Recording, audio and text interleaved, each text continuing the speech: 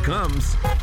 It's Nashville Untold with Andrew Buckwalter, the podcast that interviews the most interesting and influential people making an impact on Nashville's business, charitable, and entertainment scenes.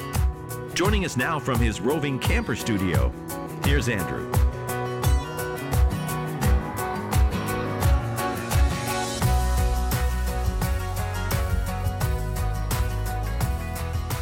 Welcome to episode 45 of Nashville Untold, and thank you for tuning in.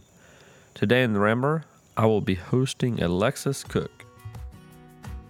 And that's really humbling. And it kind of, at least in my mind, forced my hand to be like, okay, this is the world you live in, so what are you going to do about it? You know, like, it seems really hard to go back to what I was used to after that and just pretend that didn't exist. Alexis is a passionate individual with a drive to create more equitable world through increased opportunity and empowerment. The co-founder and co-president of Unlocked, Alexis was an Ingram Scholar at Vanderbilt University, where she graduated in 2018 with a bachelor's in human and organizational development and a minor in economics. Prior to studying at Vanderbilt, Alexis spent a year working at 5 different non-profit internships in 5 different countries, learning more about poverty through the eyes of those experiencing it. Alexis is focused on using her leadership to elevate the voices of marginalized people, creating pathways to sustainable change. As I sat there and heard some of Alexis' story, I couldn't help but be amazed at the knowledge and wisdom she has at such an early age. I'm much older than her, and I was pretty floored. I know a lot of it started with a great family atmosphere, great parents.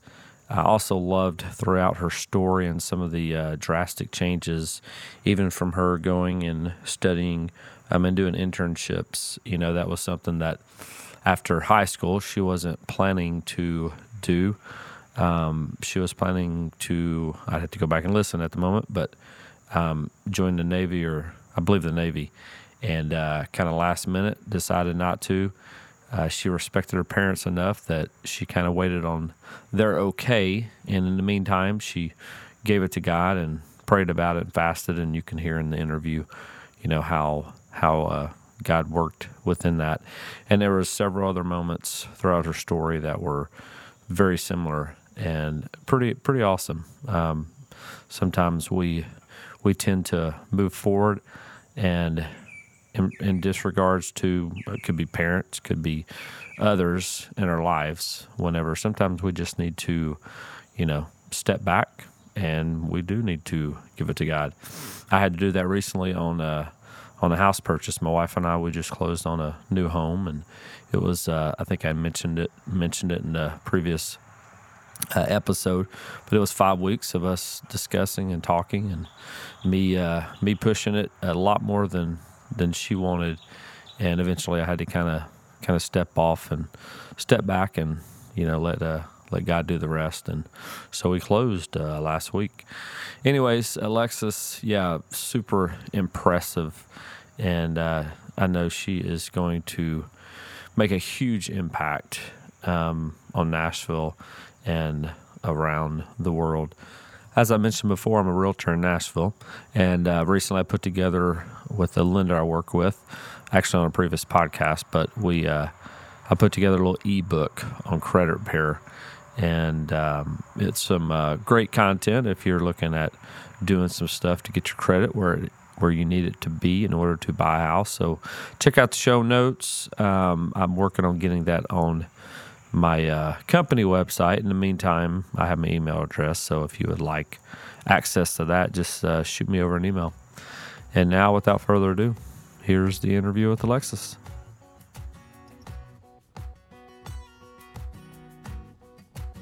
Hello, Nashville. Today I'm coming to you from Two Rivers Park again. I was here last week doing a podcast episode, and I found a great shade tree that we're under in this stupid fall weather. It's 95, I think, I was 97 say, tomorrow. I'm like, we're heading to the beach next week, and it will be cooler there than it is here. Absolutely. It's crazy. So today I am hanging out with Alexis Cook. Hello. Thank you for joining me in the Rambler. Thank you for having me. All I'm right. excited to be here. Well, let's dive in. Alexis, start the interview. All right, so today I'm going to talk about Did you catch that? You know, like we're talking to Alexis. Oh, you got that? yeah, Okay. yeah, I got you. I'm sure you've heard it. Yes. Oh yeah. You know, it's funny when I'll say a joke and I'm like, "Did they get it?" And Oh, no, it was like, yeah. "No, they got it." That one I feel like has been used a few times on me, and yeah. All right. So, what gets you excited to get out of bed and get your day started? Wow. I think the very first thing I probably think of is food. If I'm being totally honest, I wake up and I'm like, all right, I got to find food. It's like a forager mode. But Right. then, I mean, what actually gets me out of bed, metaphorically speaking, is the passion I have for the business, which we'll talk about in a little bit, but helping employ and empower women transition out of homelessness. I get really excited with the personal interaction and just the ways that we can help people understand their worth and really move towards goals that maybe they thought they weren't able to achieve. Awesome. Yeah, we'll dive into that a little bit later. All right, so let's start out getting to know you a bit. So it looks like you're a Nashville native. Am I correct on that? I am. Wasn't born, but was definitely raised. Okay. So if you were to take a stroll around Centennial Park and reflect on your childhood years, what are some fond memories that would come to mind that help begin to shape that childlike mind? Oh, wow. There's a lot I could say there. I was fortunate to be raised with a little bit of land, not like a lot because it's Nashville, but we were raised near the lake. And so most of my memories revolve around water and like wakeboarding. And I have two brothers and then they have just a million friends. So it was mainly just me and like a little gang of guys. Yeah. So it was like a fairly violent upbringing in that way, a lot of like fighting on tubes and stuff. But Were you the youngest or oldest? I was actually the oldest, Okay. which was the only way I could hold my own. Right. That, and then like we would always play games where we were whatever, like natives on the land, and we'd have to like whittle things and like find berries and all that kind of stuff. So it was a very ideal upbringing in that way where I felt Which part of town were you at? north. So I was near Okay, Hendersonville okay. actually. Yeah. Cool. And I love it. My family's still there, so I visit them like, Yeah. weekly Sunday dinners type thing. Yeah. We're about Wednesday. We close on a house in Mount Juliet, and it's 1.3 acres. Oh my goodness, congrats. It has a creek. And I had 3 boys. Yeah. So I'm looking forward to giving them that space to explore. Totally. Like we got tree houses in mind and zip lines and We had all that stuff. We were into it. And like bonfires, especially when I got into like yes. high school, bonfires were the thing. It's like you go to the Cook household every Friday night. That's so. cool. We have a house now, so we're moving 5 miles down the road. Okay. And it was a big transition in getting my wife on board. But it's stuff like that I'm imagining as the boys get older, because I got 12 and 9 and 4.5. Oh, wow. There's some fun ages. So, they're, and it's such a great location. Right. That it'll be convenient for so many to kind of have that. So that's cool. That is awesome. That's fun. Good relationship with the kids, the brothers, I mean. Oh, yes. I was going to say, I don't have any kids of my own. Let's not get crazy. Yes, my brothers are my best friends, though. One is only a year and a half younger than me.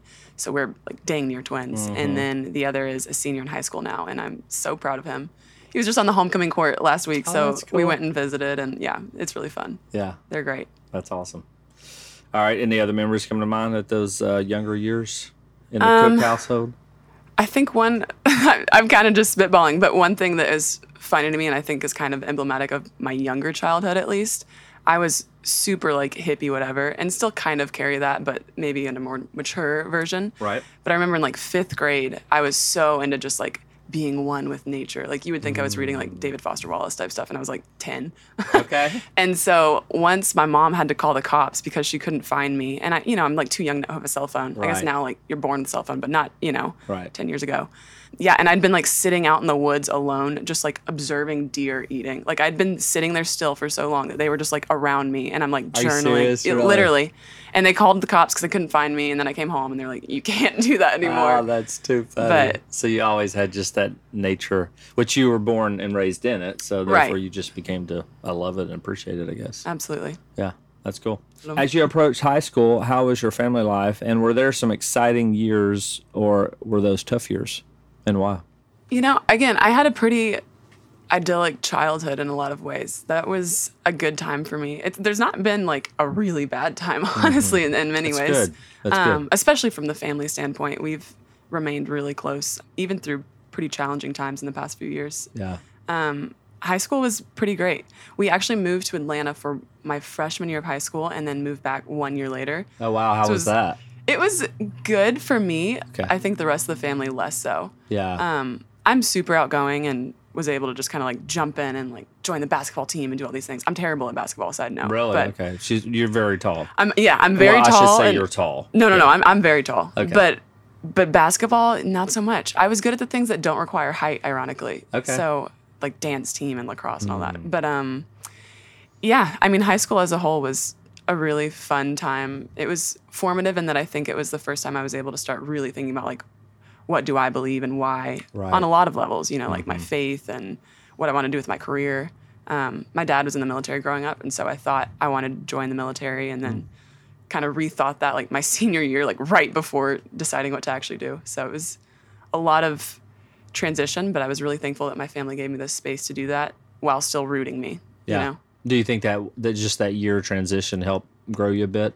Getting out of your comfort zone and going to Absolutely. Atlanta? Absolutely. Yeah, I think Atlanta for sure, but then especially later even, like my senior year was a big year of thinking, and then I ended up taking a gap year. That's what kind of put me on the path I'm on now, I think. Yeah. Okay. Cool.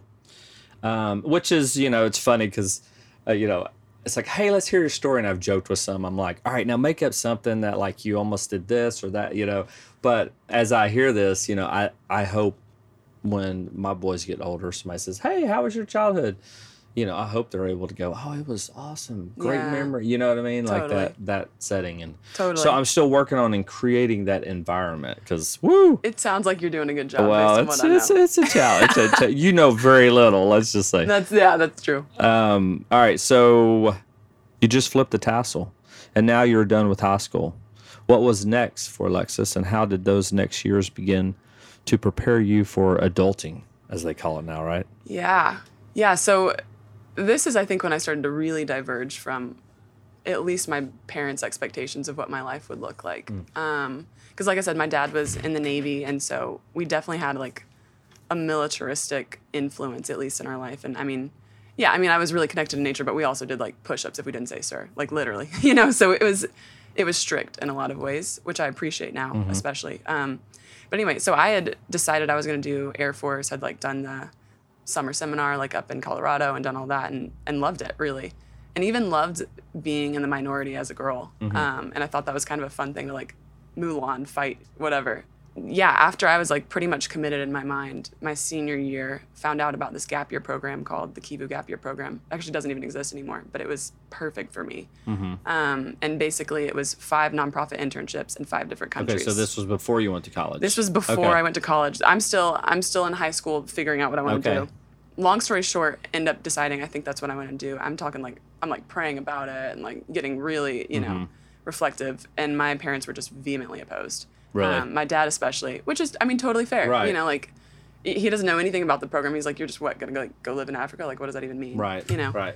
Yeah, ended up letting me do it after just a bizarre sequence of events. Basically, he went to Colorado for a business trip, and it ended up getting canceled. And so he met with like the leaders of the program and called me crying, saying I could go. Wow. So I ended up going. That was actually the day He that met I with the leaders of the program that you were going to exactly of the Gap Year program. Okay. And I'd been praying all that day, like I need a sign, and that and that was that day he wow. calls me crying. That was a big sign. Your dad Huge. calling crying. Yes, huge. Wow. So I went. And so I started in Denver and did Spanish to English translations for domestically abused women in a court setting, which, especially from my like fairly sheltered upbringing, was very different. So did you take Spanish in high school?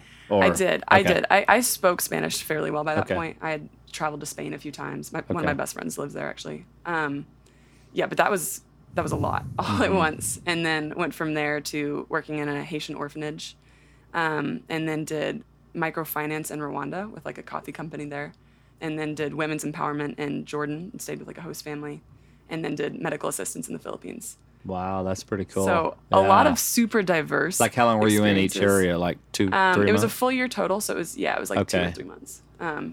except for Haiti, which was like 1 month. But it was, I mean, completely life-changing. I don't say that lightly. I can imagine. It was truly life-changing. Even if you probably were with nonprofits in Nashville that pertain to just that, but to be immersed in the areas. Totally. I mean, and especially like with host families and, like. Yeah, you were in the life with them. Yeah. Absolutely. But I think it was during that time that I started really thinking about like what I think I'm called to and what I think my skills could best be used for in the world. And realized I didn't think it was the military. Mm-hmm. And so this is also kind of another like twist in it. I called my parents and basically was like, I really don't think we had basically agreed that I would do the military after I got off this program. Okay. That was kind of the deal. And so I was essentially breaking my part of the deal and said like, I don't think I'm going to do the military. To which they replied, well, then you have to figure out college because like we're not helping at all.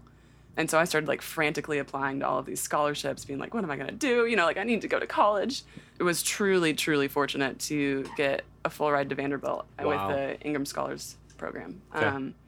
So that completely shaped. Did a lot of, how did you get that scholarship? Just curious. Yeah. That's kind of a dramatic story too, actually. They have like a few rounds of interviews. And so obviously, I mean, at that point I was living in Rwanda. So I was like not available at all. Didn't have like Wi-Fi in my home or anything like that. I'm like kind of roughing it. They ended up letting me do my semifinalist interview and I like went to a local university to do that.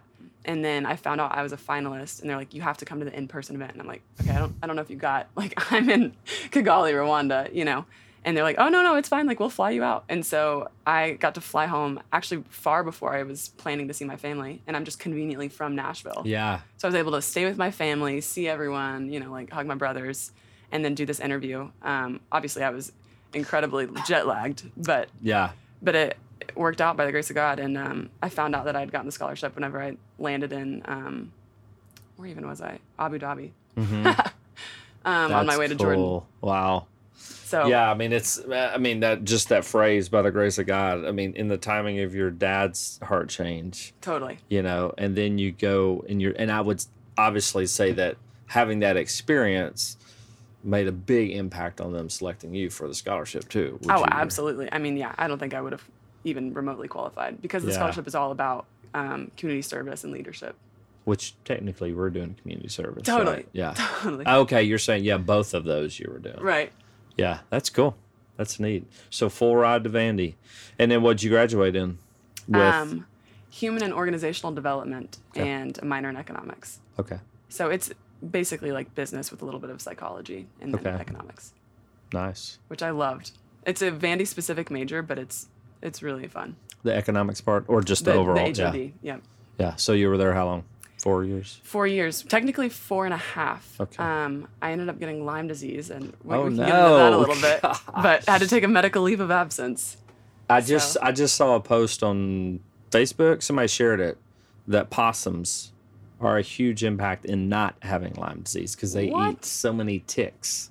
Oh my goodness. So it's like, I guess we should have pet possums around the yard now. I actually saw a possum in my front yard last night, so thanks, possum. Yeah. That's great. I mean, I didn't read all the details, but they just said, that they eat a lot of interesting. A lot of ticks. It's too late for me, but he can protect. So are you good with your Lyme, or does I am. I mean, will it come back? And because I got a friend that he's still battling with it quite a bit. Oh yeah, it was. I mean, it's easy to talk about it now because it's kind of you can just gloss over the last 2 years, but it was intense. Yeah. And I am totally fine now, but technically it's kind of like mono. Like technically it'll always be in my system. So I'm kind of just praying that it doesn't come back and, haunt me in a big way. Right. But all that being said, I mean, I really don't, not that I had a choice, but I don't regret the way it affected me because it was really, I think, used for my good in the long haul. Mm-hmm. You might have a pretty positive outlook on life, would you say? Yes, I would think so. All right, so talk to me about a few very influential people you have had in your life. Oh, wow. I mean, it's so cliche, but my parents, obviously. I mean, like, how could you not say that? Now, let's just, I'm going to stop you there because many people can't say that. You know what I mean? No, that's absolutely true. Like, so it's not a cliche or obviously, again, kind of goes back to what you said earlier. It's awesome. And as parents, we hope to have that kind of impact, but it doesn't often happen, No, yeah. I mean, and especially recently, the older I get, the more we're just like friends, except they're much wiser than I am. But they have supported me so wholeheartedly with Unlocked, which is kind of scary, you know, to like have your 22-year-old daughter say like, I'm going to go full time with a job that probably won't be able to pay me for a while. And they're like, oh, okay. And so I'm just really thankful for the way they've done that. Yeah. 22. I was 22 at the time. Okay. Yes, I'm now 24. Okay. Still very young. Yeah. That's what's kind of cool 24. interviewing even some of these musicians and different people. You know, it's like the age, you just don't think about it, you know? Totally. And yeah, I would say experiences and probably your upbringing has made you way maturer than others, you know? Thank you. Thank you. I think it's, you know, well, it's never going to end. Like, you hope Yeah. to continue growing, and eventually I'll just be so wise. I'll just be like floating around Buddha style. I don't know. Right. But yeah, but definitely my parents. One of my closest mentors is named Lina Reynolds, and we meet like once a month. We actually started that whenever I was really sick with Lyme, like whenever I was like bedridden, and just have kept it up. And she's an incredible woman of God, and just is really, I think, grounding for me. Helps me be like, okay, you know, like I know you're all excited about all those things, but like come back and what do you think is like the best, not just the good, but what's the best that you can do? And that's a really good question for me sometimes, because I think I get really excited and want to try and do everything, and that's not always the right option. So I got to ask a question that I've heard on other podcasts. Have you done the Enneagram test? Oh, of course. So what's your number? Okay. Anyone who knows the Enneagram should already have guessed by what I Okay. just said. I'm a Enneagram 7. That's what I figured. Yeah. Because that's what I am too. Are you? So when oh, you said gosh. that, and I'll tell you, it was actually, so I had friends, and actually we kind of highlighted it just in personality aspects in a Wednesday night life group. And so I hadn't done the test yet. Okay. Well, actually, as my wife and I were going through this, you know, transition of deciding to move, which was really tough on her, I'm like, let's Totally. go. Yes, totally. But I also realized that, like, you know, I just couldn't handle the negativity. Like, it drove me crazy. Yeah. And so I guess I'm just sitting there one day, literally in my chair in the backyard, just kind of reflecting, frustrated. And I was like, you know what? I'm going to do that test. I'm going to see what kind of personality, you know, I have. And so I did it, and then it popped up a 7, which this was like a really short one, but it still seemed fairly accurate. Right. And when I read some of the details of it, one of the notes, it said kind of the negative to it is that you run from negativity. Oh, yeah. And but it totally made sense, because I'm like, that's why it's so difficult for me to hear her perspective, because I feel it's so negative because it opposes mine. And so it helped me understand a bit more, you know, why that. Now I'm sitting down with a friend the other day, and we were talking, and you know, he's in life transition kind of, and so he reads, I forget what it was, but it was really detailed into the 7, and I'm over there going, oh my God, like, how can they get that much? Totally. You know, like, You're it's like, get out of my crazy. brain. I know it. Oh, yeah. I mean, it's flooring. And then how they said that, you know, when you're a 7, and then it was reading different categories of kind of where it could go if you let it, like, maybe totally control you, in the negative side of it. I was like, and my thought literally was like, I think by God's grace, He's put people in my life that I didn't go here or here. Totally. You know what? Like, so I want to run, but I have wise people. So anyway, I so feel yeah. similarly. Absolutely. Yeah. Absolutely. And even like kind of what I was saying about Lyme disease, I feel like even things that were just thrown into my life, not by any one person necessarily, I mean God, but Yeah. I think that have actually been for my benefit long term. Yeah. You know, and kind of protected me from myself maybe. Yeah. Well, and I think that, I mean, again, hearing the example and details of it, I think that's super wise for 7s Yeah. to have wise people in your life to pull you totally. back, you know. And Totally. and even though, you know, it's like, oh my gosh, it's all negative, but it did make me think. It actually even more confirmed in the decision to move forward, you Yeah. know. So Yeah. Oh, that's yeah. good. That's awesome. Crazy. All right, so shout out one of your favorite restaurants and favorite nonprofits, and why. Oh man, restaurants. I'm gonna say Moss Tacos. I mean, I own their T-shirt. I do the whole thing. I love Moss Tacos. I mean, also I live like, 3 minutes down the road. Okay. Now, where's that one at? I'm so bad with directions. I'm not gonna be able to tell you. As evidenced by. Did you recall me? did the Waze help you, or the whatever, or did you find By like, that almost- point, yeah. okay, By you the got marked it. location, I'm like so bad with directions. Yeah. So I mean, I literally sometimes have to, like, if I'm not coming from my own house, have to Waze my way to my parents' house. Like it just, whatever, it doesn't click. Yeah. So I don't know. It's in East Nashville, okay? Yeah, yeah. You can Google it. Okay. Sounds good. Right. Favorite nonprofit? Yeah, I mean, we can talk about this later, but one of them has to be Community Care Fellowship in East Nashville also. Unlocked has been working with them for about a year now, and they are just incredible. And I think you actually said you know Ryan Lesueur, the executive director, and he's incredible, and Tyler Peterson, and I mean, their entire staff is just rock solid. So I love them. That's cool. Yeah, actually, we have a Bryce's last cross-country run is tomorrow. So I told Ryan, I was like, man, I don't think I can make it. You know, I know. Okay. He hadn't replied back. I'm like, hey, dude, you invited me. Why didn't you reply back and say, I'm so sorry? Yeah. All right, cool. That's good. All right, so let's talk a little bit more in detail about that year, kind of with the, nonprofits and the countries, like how did that kind of specifically prepare you and, grow you? Yeah. So like I said, I went in straight out of high school. So like I was 18 and sheltered and didn't know much about the world. And in Denver, there were 10 other people doing the program with me. And so I lived with them. The guys lived in one house and and then the girls lived in another, like right next door. Mm-hmm. And being in like that close community, really intentionally, we had dinner every night, and I had to do all these chores, and like it was a lot of collision of, we were from all over the country, and it was a collision of expectations, and I think that in itself was maturing, but then especially working at my nonprofit internship and day in and day out hearing stories of domestic violence and abuse, and just having to reconcile, like, I was really blessed and kind of just circumstantially like given the life I was, and I get to walk away from these stories every day and go back to this house I'm living in, and like these women are living this story, and that's really humbling, and it kind of, at least in my mind, forced my hand to be like, okay, this is the world you live in, so what are you going to do about it? Like it seems really hard to go back to what I was used to after that and just pretend that didn't exist. Not that I had never experienced anything bad in my life, but just like not to that proportion.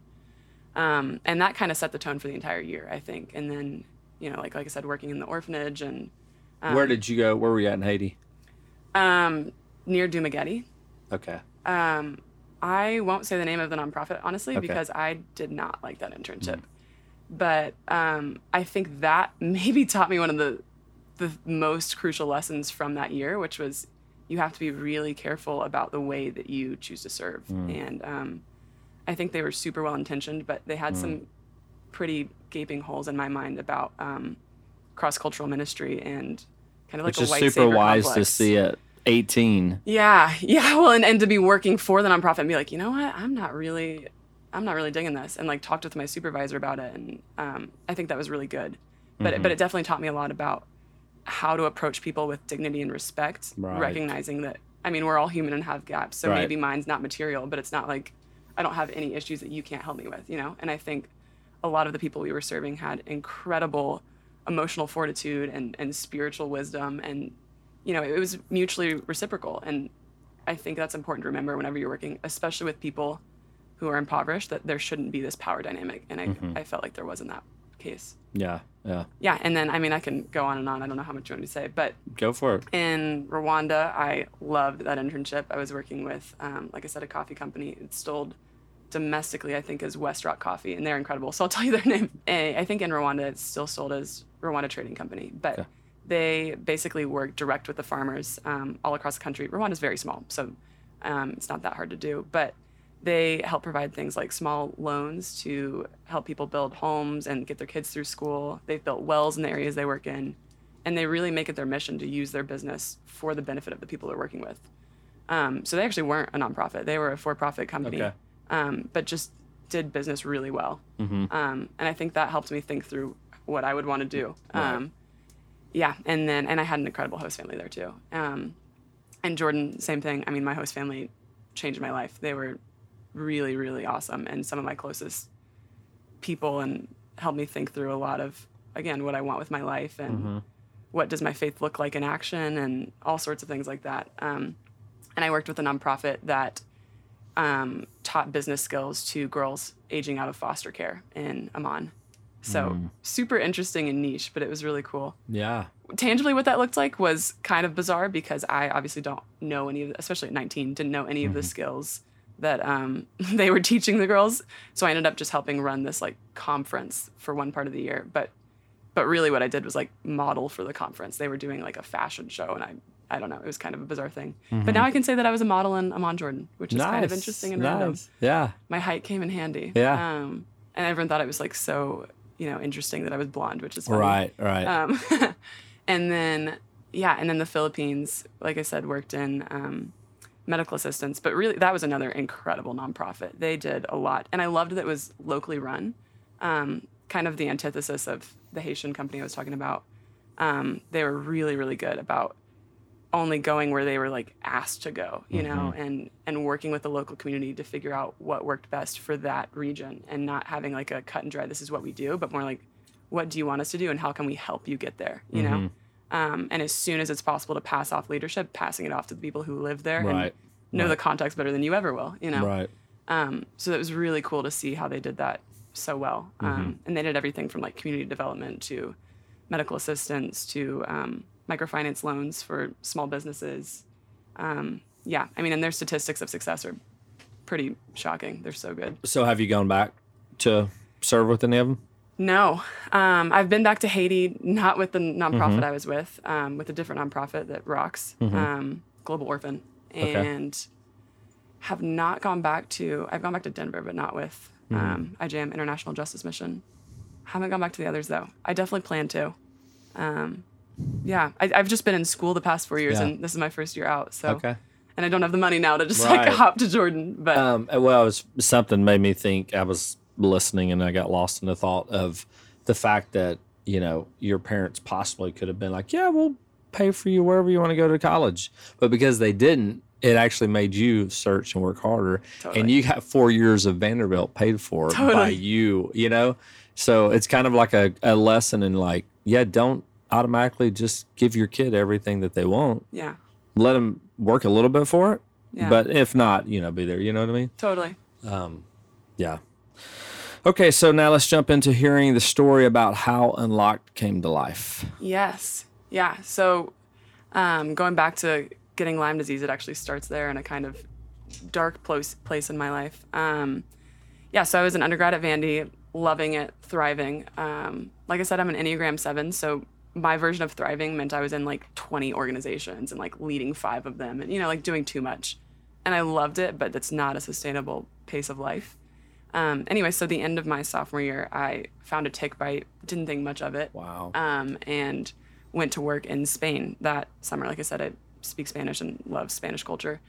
And while I was in Spain, I was like living in this tiny apartment in Madrid and just kept feeling sick.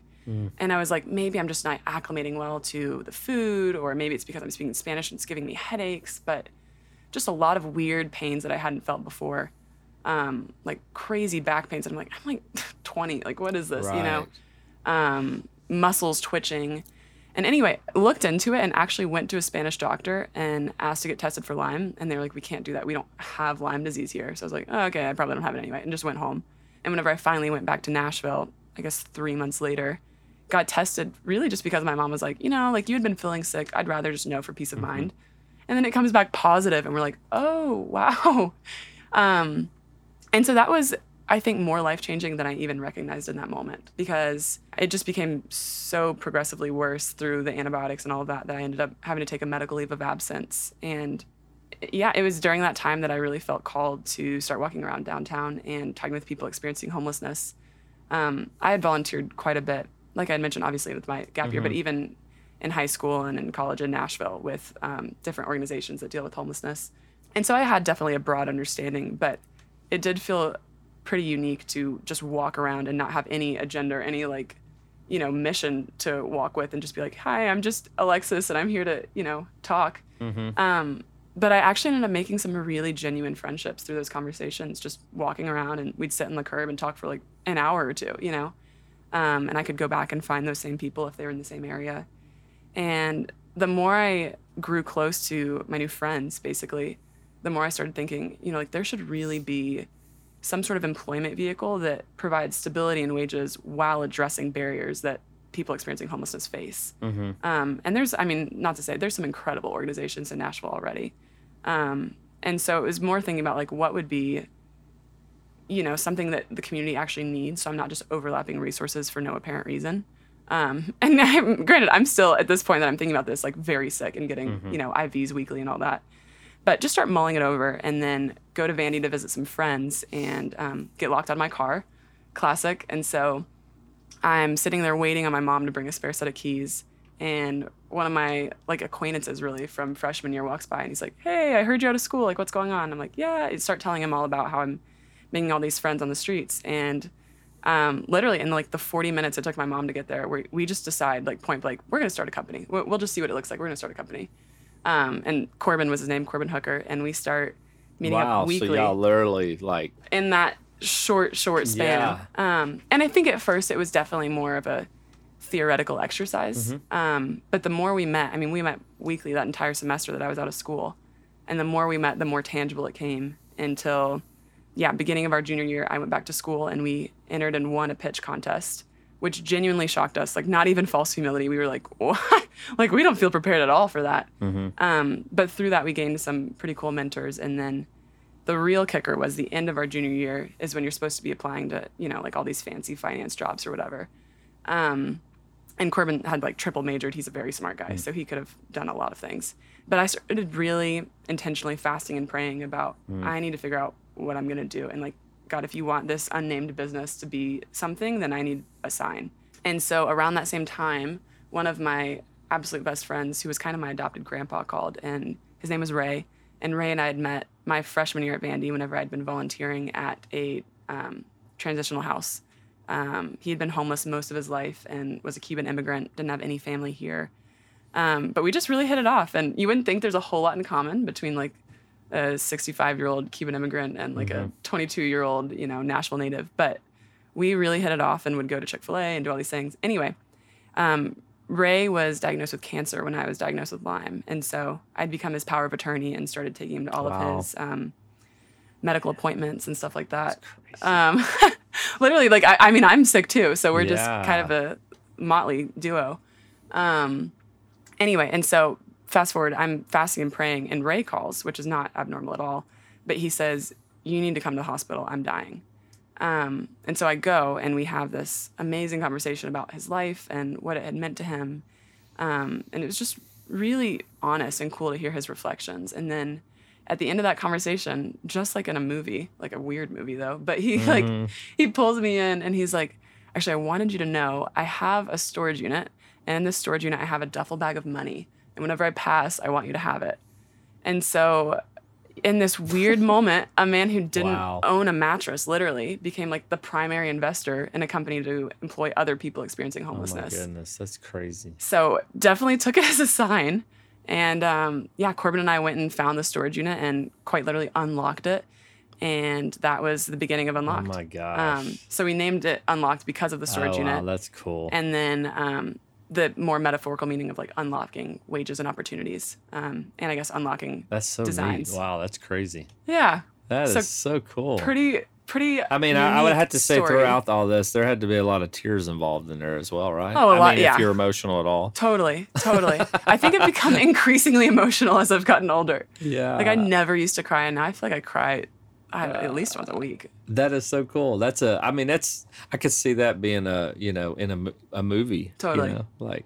Totally. I mean, yeah. And he was homeless for how long? But yet he had most of his life, crazy. probably like 25 or 30 years. So I wonder why he just had the money stashed away. Like, yeah, I don't know.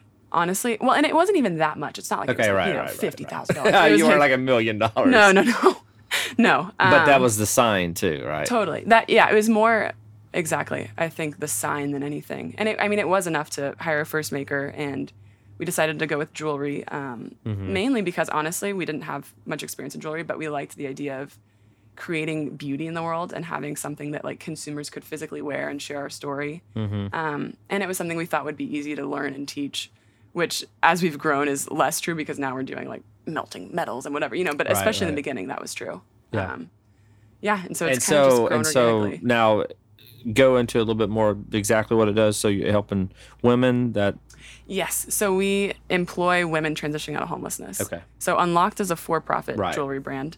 And we work really closely with nonprofits like CCF that I mentioned, and a few others to provide transitional housing for everyone we work with, career counseling, mental health counseling.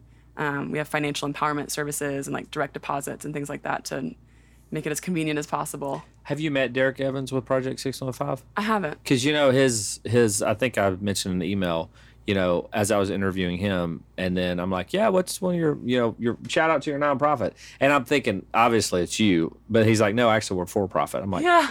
oh, really? Okay, huh? And he's like, no, a lot of people think that because the name could sound that way, but they also employ people in the same scenario. Totally. You know, that help with their stuff. So that'd be a good connection. Absolutely. You know, and he just wrote a book. I need to read it. Yeah, Someone told me about that. I need to yeah. read it. So I would probably identify with a lot of the struggles in the early years. yeah, that's cool. All right, so talk to me about the importance of elevating the voices of marginalized people in order to create pathways for sustainable change. Yeah. So, like I said, I think I learned a lot from my nonprofit internships, both good and bad. And I think especially the one in Haiti that I was talking about taught me a lot about how to be respectful and humble in the way that you approach people you're working with, because, you know, I mean, they're people endowed with gifts just like you, and the only difference is you were born into a different circumstance a lot of times. And so with Unlocked, we, being Corbin and I, really try to elevate the voices of the people we're working with instead of speaking for them.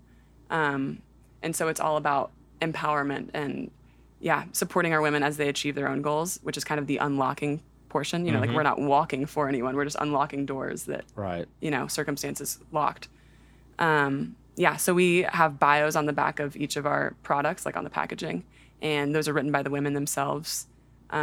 We used to do interviews actually with people experiencing homelessness that they would like basically give us quotes, and then we would share those to break down the stigma of homelessness and again elevate the voices of people that you might not have the chance to talk to, or might not feel comfortable talking to, honestly.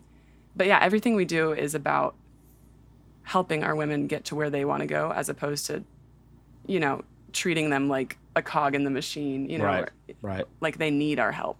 And it's kind of just a difference. Like sometimes that's nuanced enough that it might not be immediately apparent, but I think in the way that we work and the way that our culture at Unlocked works, it makes it more obvious what we mean by that.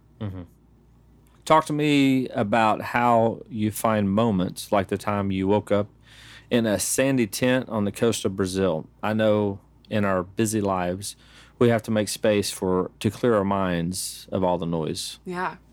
I don't even remember telling you that. I'm like, where You did didn't. How did you find it? I easily found that on Facebook. Oh, I was like, oh my goodness, wow. I don't mind if you found everything, but I definitely value taking time away and being able to recharge and remember. And kind of like I was saying when I was a kid, you know, like I've always been very connected to the earth more broadly. Did the Lyme disease give you a fear from? Oh, not at all. Okay, good. Not at all. Good. The 7 over. Oh yeah, it's gonna be really hard to break through that. Right, and I love travel and just getting outside of my comfort zone and seeing how I handle it. Just recently, I found myself. I didn't mean to necessarily, but I was kind of backpacking through Colorado because my boyfriend and I were there. Everybody just happens to do that. Totally. Yeah, you're just like, what happened? Well, mainly we needed to catch a flight to Nashville and needed to go from Aspen to Denver, which is not an easy feat, and ended up just hitchhiking the whole way, which I honestly would have never done had I not been with my boyfriend. I think that's probably not always safe, but but it worked out really well. It worked out really well, and we made amazing friends, and they were so sweet. Sent them a letter just yesterday. That's cool. So but I think what I've learned is now was that a challenge or a goal versus like an Uber, or they just didn't have it? Both. Okay. We wanted to hitchhike and then realized progressively that it was actually necessary because there was no other option. Okay. We at first thought like, oh, we'll just see what happens, and then we were like, no, actually, we really need to catch a flight. All right, sorry, I interrupted you. No, you're good. But yeah, I think I've realized that it takes intentionality to move away from everything. It becomes really easy, honestly, for me to get like kind of in this cycle of like, I'm just gonna keep working, and like working on all the weekends and doing emails at night and doing all this because you care, and I really care about the mission of Unlocked, and I want to see it thrive. But I think it also requires people who are engaged, and like that means that we have to take time for ourselves and remember why we care, and and remember why we're excited about it. And yeah, I'm really thankful that I get the opportunity to step away every now and then and do something interesting, like wake up on the sandy beach of Brazil, quite literally in a tent. Yeah, that's all. Did you camp on the tent, or did you camp? Oh yeah, we camped on the beach. It was kind of wet. I wouldn't necessarily recommend it. Yeah. But I don't mind. I mean, I woke up and it was gorgeous. Yeah, so that's awesome. That's cool. What do you do in a daily or weekly basis to help grow you in your personal life or your profession? Oh wow. I'll tell you what I do on good days to grow. I don't think this is always true, but the routine that I've tried to set is I wake up pretty early and go to yoga at 6 a.m. I love yoga. That was something I gained from Lyme disease that I'm thankful for. I now do yoga like often. And then I come home, shower, and then I try and take like 30 or 40 minutes to do a quiet time and basically just like reflect on the day, read the Bible, journal, just, kind of get my mind right. Sit and like casually drink a glass of tea and whatever. And then obviously all the normal work things, but I think things that we do to try and like grow the company are weekly have meetings, Corbin and I, and sometimes the whole team actually, about what we're trying to accomplish that week and how everything we're doing is meeting that standard. We've been bad about it recently, but usually we have standing meetings every day just for like 15 minutes where everyone will go around, I mean, like even interns will go around and say what they did yesterday, what they plan to do today, and if there's anything they need help with to accomplish that. And that's nice just because it sets the pace of like, we're all on the same team, we're all working towards the same goals, and even the things that seem small are necessary to get us there. Yeah. Again, that's when we're like high functioning. Right. It doesn't always happen if things are crazy. Right. Yeah. And then just every now and then taking a step back and taking some real time to like strategically plan what needs to happen in the next few months, even for Unlocked. And then in my personal life, I guess, strategically planning like when I'm going to take breaks. Right. Yeah. For sure. A few Very times important. a year. Yeah. Give yourself a vacation. Totally. All right. So fear can be good and bad. In a lot of cases, it can paralyze people from accomplishing all God has in store for them. How would you advise listeners to take on fear? Oh, wow. I think sometimes I do it too well, I'll be honest. My dad has told me that a few times. He's like, you should have a little more fear. Right. And I don't regret it because I think it's gotten me in some fun circumstances. But it also means I've like jumped off a 60-foot bridge and broke my tailbone, which literally happened. And I kind of still suffer from that. Yeah, I think the healthy balance would be kind of doing some introspection and figuring out why you're afraid.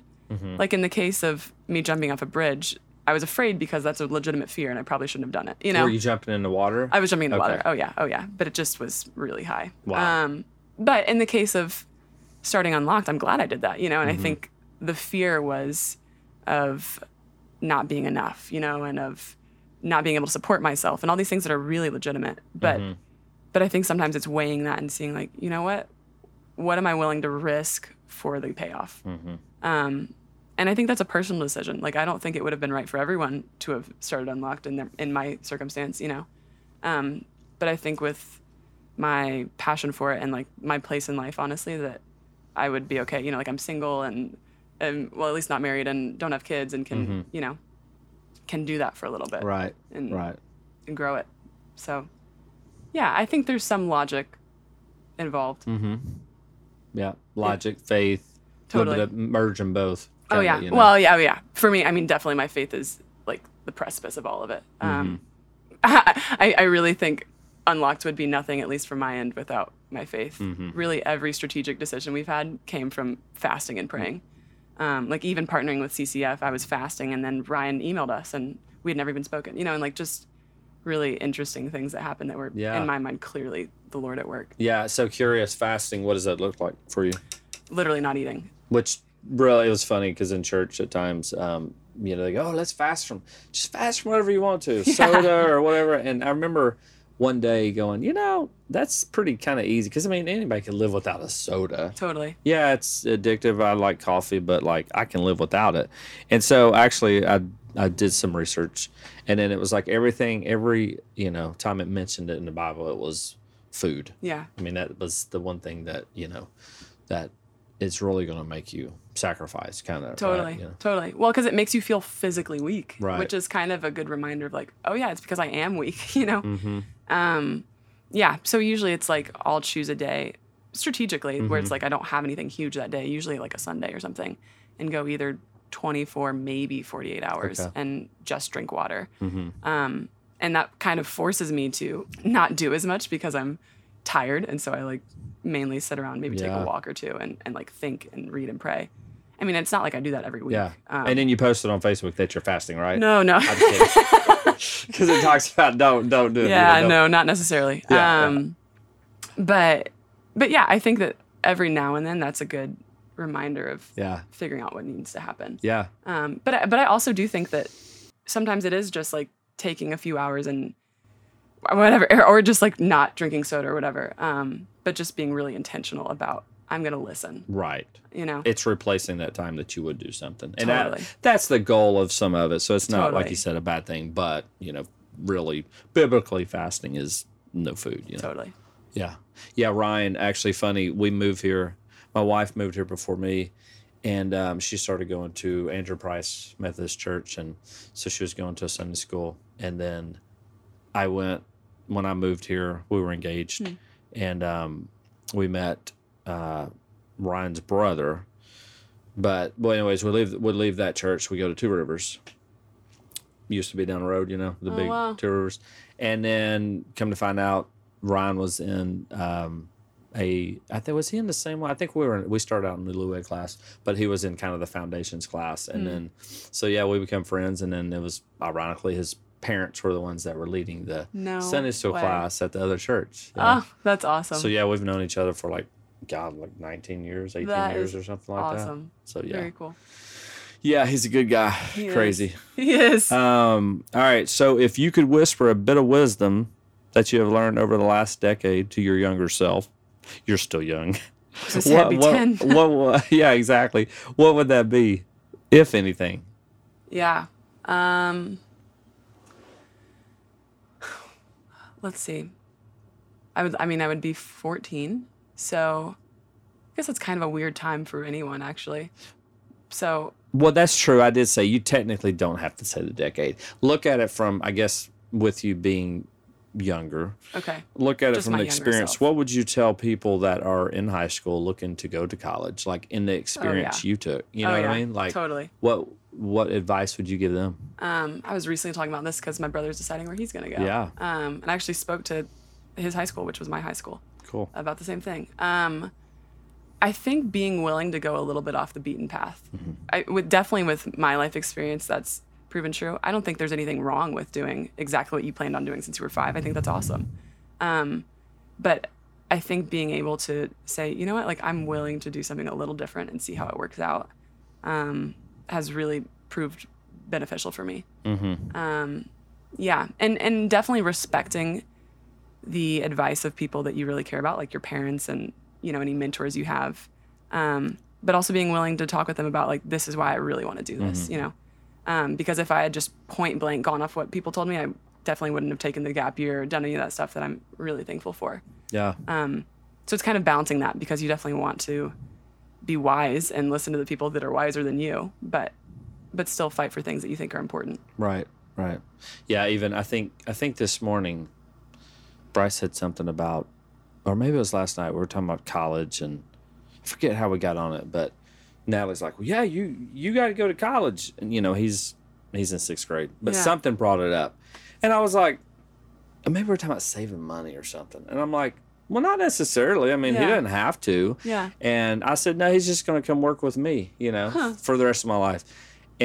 But it has been interesting, and I think that's with anything in life, like you going out and experiencing that, talking to different cultures and different people, and older, and a 65-year-old guy, the wisdom that, like the more we put ourselves out there, the more conversations we have, the more we learn. Yeah. So the more I'm interviewing entrepreneurs, the more I think, and with college debt rising like crazy, Absolutely. there's just, that's not always oh my gosh, you're supposed to do this. It's like, not necessarily. Yeah. And then I think there is that, like you said, a big part of that respect your parents because you obviously had a lot of respect for your parents, but you also too said, I'm not going to battle this alone. Yeah. You gave it to God and you let him, work in your dad's heart. And so I think it's a good mixture of all of that, Thank you. Yeah. That's awesome. Yeah. And definitely, especially as I got older, you kind of spurred that in me, but like, being willing to intentionally find people who are different than you. And especially in like the political, rhetoric that we have going on now, finding people who are really smart, who disagree with you, or maybe for you that's age or ethnic background, or it can be a lot of things, but just finding people who are really different from you and asking them questions and like actually listening, I think is the best way that we can mend some of the divides in our society right now. 100%. And then I think incorporating the love part. Absolutely. Right. Absolutely. And it's such a word that we throw around, but the depth of what love is, patient kindness, does not envy, is not, I don't remember all, but the wedding scripture that was read. I mean, it's, if we really practice that on a daily basis, oh my goodness. We'd be in a good place. All right. So from the great words of Paul in Timothy 4:7, I've fought the good fight. I've finished the race. I've kept the faith. When your journey is over, what legacy are you hoping to leave? Journey's over, meaning the end of my life. Yes. Okay. Just clarifying. Yes. There's a lot of journeys I feel like I'm running. Yeah. Wow, big question. I mean, I think the cop-out answer is just that in everything I'll have done, I'll have glorified God through the way that I loved other people. That's broad enough that can mean kind of anything. Yes. I still don't honestly know what everything will concretely look like, and I think even if I said I did, I'd be lying. Right. But I definitely feel most called to working with vulnerable populations and kind of like I said, elevating the voices of marginalized people. That could look like a lot of things, but I think even more than like the things I'm physically doing, I want to be remembered for the way that I was doing them.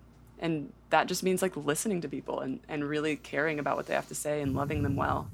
That doesn't mean always affirming them. I think sometimes, especially with the people you work with, sometimes there's things you have to be like, you know what, I don't think that's a good decision for you.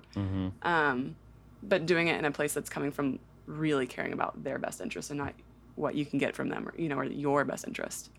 That's what I would love to be remembered for. Yeah.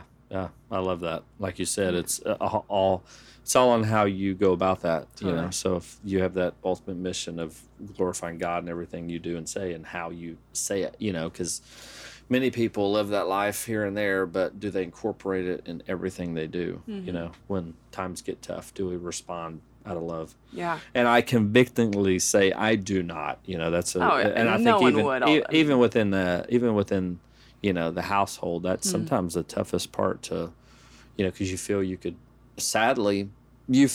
be you, which is sometimes what's showing who you really are. Totally.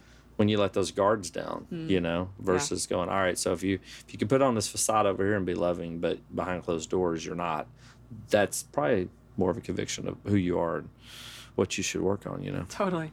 All right. So the Nashville real estate minute or few. How long have you lived in Nashville? Since 4th grade, so whatever that would be. And where'd you live before that? Kind of all over the place. Okay. So my dad was in the Navy. Okay. So, yeah. Gotcha. Born in Death Valley, California. Okay. Popped around quite a bit. Yeah. Landed in Nashville and haven't left, other than my brief stint in Atlanta. Right. Why have you stayed in Nashville? Yeah, it's funny. I keep saying I won't. Like after high school, I was so convinced that I would leave Nashville, and then, like I said, that just the Lord worked in crazy ways, and I ended up right back in the heart of Nashville. And then after college, I was so convinced I was probably going to go like work in microfinance in India or whatever, and then ended up right in Nashville. Different pockets each time, but I think it's just been, one, that I genuinely love this city, and it holds a lot of the people that I love. But two, it's just been kind of circumstance that I feel like there's a lot here that's still calling me. And I'm thankful for that. I'm really thankful for that. Well, and I think the cool thing too, because being in real estate, helping people move, like sometimes it's like, man, that 7, I would love to go to Denver. And Totally. A friend just moved back to Edmonton. And, a mutual friend was talking about, the mountains in Banff. And I'm like, we're taking a road trip up there. Totally. So the cool thing is, because I'll probably die here, but we can travel. Yeah. I so love we that. can go feed that. I love that. No, I totally agree. All right. So what community did you land in now, and why'd you choose that location? I am now in East Nashville, and I love it. I live there with 2 roommates who are both amazing. I wanted to try something different than the other areas of Nashville. I still am a 7, so I wanted something a little bit novel. And Vanderbilt is lovely, but I did not want to stay in West Nashville. It's pretty touristy and, all that. And East Nashville was accessible in terms of pricing, but also I just liked the vibe it gave. I don't know how else to say it. Anyone who is from the area is like, yeah, it's just a bunch of hipsters, but I love it. Basically everyone on my street is a musician and wears black skinny jeans, and it's great. I just really appreciate it. And I mean, I've been there enough that I wouldn't put everybody in that box. No, that's definitely not actually true. We actually, for our anniversary, our 18th anniversary, my wife and I, we went to, where did we start out? The Treehouse. Oh, yeah. That was cool. Oh, and then we ran over to the Donut Distillery. Oh, yeah. Have you eaten there yet? I have. Those are really good donuts. So good. Shout out to Donut because Distillery. some of the other donut places are really good, but it's like a small cake, right? These were just the perfect size to get a mixture of, Totally. The one thing I was going to say, and I might have to reach out to them, is they should give some suggestions with the pairing, right? Oh. So when you're drinking a beer that's local, it's like actually what kind of maybe would taste, Smart. because that's kind of where it's like beer and donuts. Totally. When they start doing that, you should get commission for it. Yeah, and then we jumped over and finished. Had some chips and queso because my wife didn't get enough at the Treehouse. Right. We split a small meal and at roast pepper. Yes. Yep. I said chips and salsa. Yeah, and I knew. And actually, I'm reading the thing, and ironically, they opened in 2001, which is when we got married. Oh, I love that. They didn't know the month though. Okay. But yeah, so we hung out in East Nashville. Oh yeah, it's like a self-enclosed community. And then have you hit up the Pied Piper Creamery? Actually, no. Okay, you got to go there. See, Really? everybody goes to Jenny's. Yes. It's just great. Yeah. Pied Piper has been there. Like, I want to say we actually had homemade ice cream, like when they first opened. Really? And so they're local. Okay. And actually, the owner's name is Jenny. That's funny. And so that's why sometimes when I'm like, is Jenny's? No, it's like, no, you got to go local. So you should definitely hit them up. I will definitely do that. They have some good stuff. Yeah, I love it. All right, so tell me about one great memory you often share in Nashville or about Nashville. In Nashville. Oh. So many. I think some of my best memories are not anything like really, story worthy, amazing. Especially when I was at Vandy, I used to always go take little picnics with my friends up at Love Hill Park, which is really close to campus. I've been training for a half marathon. Training meaning I've run 5 times. But so I've gotten to run all around East Nashville, and it's kind of nice to do it on foot and see the businesses. And, that's so different than just driving by it every day. Right. Obviously going downtown, especially I feel like I've become something of like a tour guide for Nashville because most of my friends don't live here. At least most of my friends that left Vandy or from the gap year, there's a lot of random pockets of my life. So I've literally created like a little guideline for what we're going to do. And we hit all of these different things, and it's so fun to just get to experience it from their eyes fresh. And like all the live music, like you forget how cool that is. There's a lot of really diverse things to do in Nashville that are fun. That's what I love when somebody's like, okay, we're picking between cities, and I'll kind of give them a glimpse, and the whole time I'm showing them 10, 20 homes in a day. I'm talking about city, and it actually gets me excited because it does remind you of we didn't move here because it was the cool city. Totally. We moved here because we wanted to be halfway between our parents, and Nashville was a decent sized city. Yeah. And then it became cool. Yeah. But it is fun. Or when you have family come in town and you're like, hey, cool, gives us a reason to go downtown and, experience the crazy scene down there. Totally. So. Oh, it's just, there's always something to do. All right. So what would you look for in a great real estate agent? Oh my, someone who's responsive and genuinely cares about my best interest, which I guess means honesty also. Someone who knows the area and knows what they're looking for, because I probably don't, and is willing to kind of like make it an educational experience with me and be like, this is what you're looking for. Yeah. Personable. Yeah. Things that I see in you for sure. Cool. All right. So what advice would you give to someone looking to move to Nashville? choose location with an open mind. Like if you're moving to Nashville and think, I'm going to live on Broadway, that's probably a pretty bold move, you know? And maybe that's right for some people, but that would definitely not be right for me. Right. And Nashville is bigger than kind of the stereotypes. Like even what I said about East Nashville really isn't accurate, you know? Correct. It's a stereotype and there's some truth to it. But, Right. but there's a lot of interesting things going on in the large, broader area. You know, like Davidson County as a whole is a really fun area. And so you don't have to be, you know, on Broadway to experience Nashville. Yes. Yeah, and finding areas that are maybe just more interesting and have kind of like what you're talking about with Pied Piper, like more mom and pop shops. Right. Yep. I think it's good to support local. Yeah, that's what, as we were hitting some of the shops, that was one thing Nell and I were talking about. It is a little bummer because, you know, the suburbs, it's just tougher to give that vibe, Yeah. you know? Yeah. But even with us, you know, we live in Mount Juliet. And, but you know, we've always been like, yeah, we want to go downtown. We want to go East Nashville to get out and go experience the city. If you go to Franklin or wherever, like, don't just eat there. Like, go enjoy Nashville. Absolutely. Even though driving is sucking Yeah. more and more. Yeah.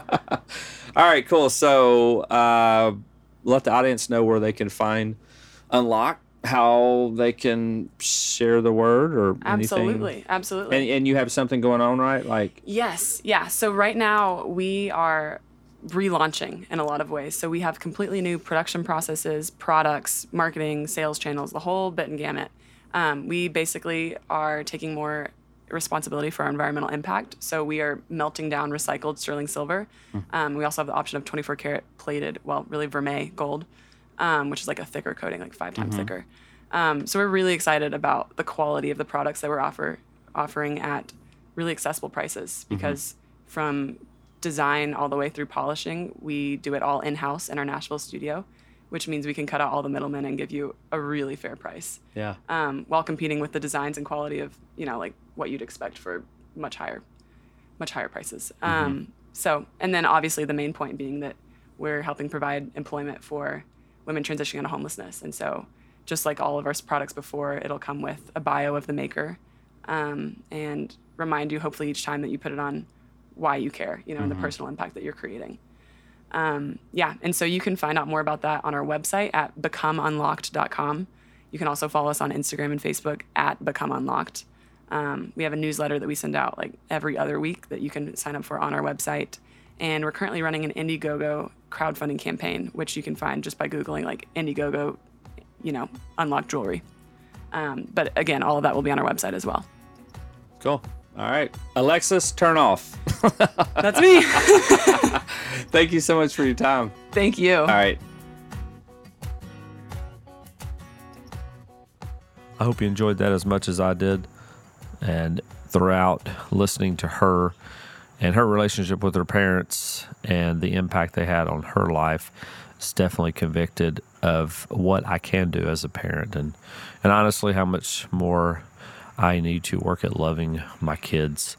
Actually on the way heading to Florida for vacation this week, and I was listening to another podcast, and you know, there's just so much wisdom out there to remind you that, you know, as a parent, we have to work harder.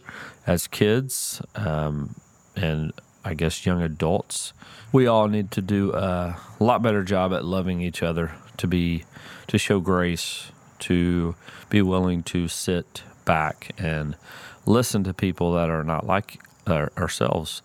I know just doing these podcast interviews, hearing different perspectives, it just does that. It gives you a different perspective, hearing different stories and people's lives and experiences. And as you can see with Alexis in that interview, I think a big part of what, you know, matured her a lot, I think she probably already was, but just traveling and having those different experiences and different cultures, like I think that grew her a lot. And that's the common theme around people that I am interviewing that are making a difference. Like they get outside of their norm and experience a bit of life, and it opens their eyes to needs and you know, different people. So I think that's a big takeaway in a world that is actually over the next year will probably get a little bit even crazier on social media with all the politics. So just remember, like, love, look up love what is love. And the more we can focus on that, the more grace we will have. And we won't have all this chaos. Well, actually, we probably will, but not as much in your life anyways. So there you go. As always, thanks for tuning in to Nashville Untold. And next week, I will be sitting down with Amanda Williams. I had to call a little audible because I wanted to get this one out before the Indigo campaign ended, as she had mentioned at the end of the podcast. So make sure to check that out. And actually, I saw some of the jewelry at a nonprofit benefit of a friend of mine. Alexis was there, and I saw somebody else wearing some of the jewelry they make. It's really, really pretty stuff. Thanks for tuning in. And if you know somebody that you think this might impact, feel free to share. And if you haven't subscribed, subscribe. And reviews are always appreciated. So until next week, have a great one. We hope you've enjoyed listening to Nashville Untold with Andrew Buckwalter. We encourage you to leave us a rating or review on iTunes. And be sure to subscribe so you won't miss a single episode. To be a guest on the show or to share your thoughts, send us an email to podcast@andrewbuckwalter.com. Until next time,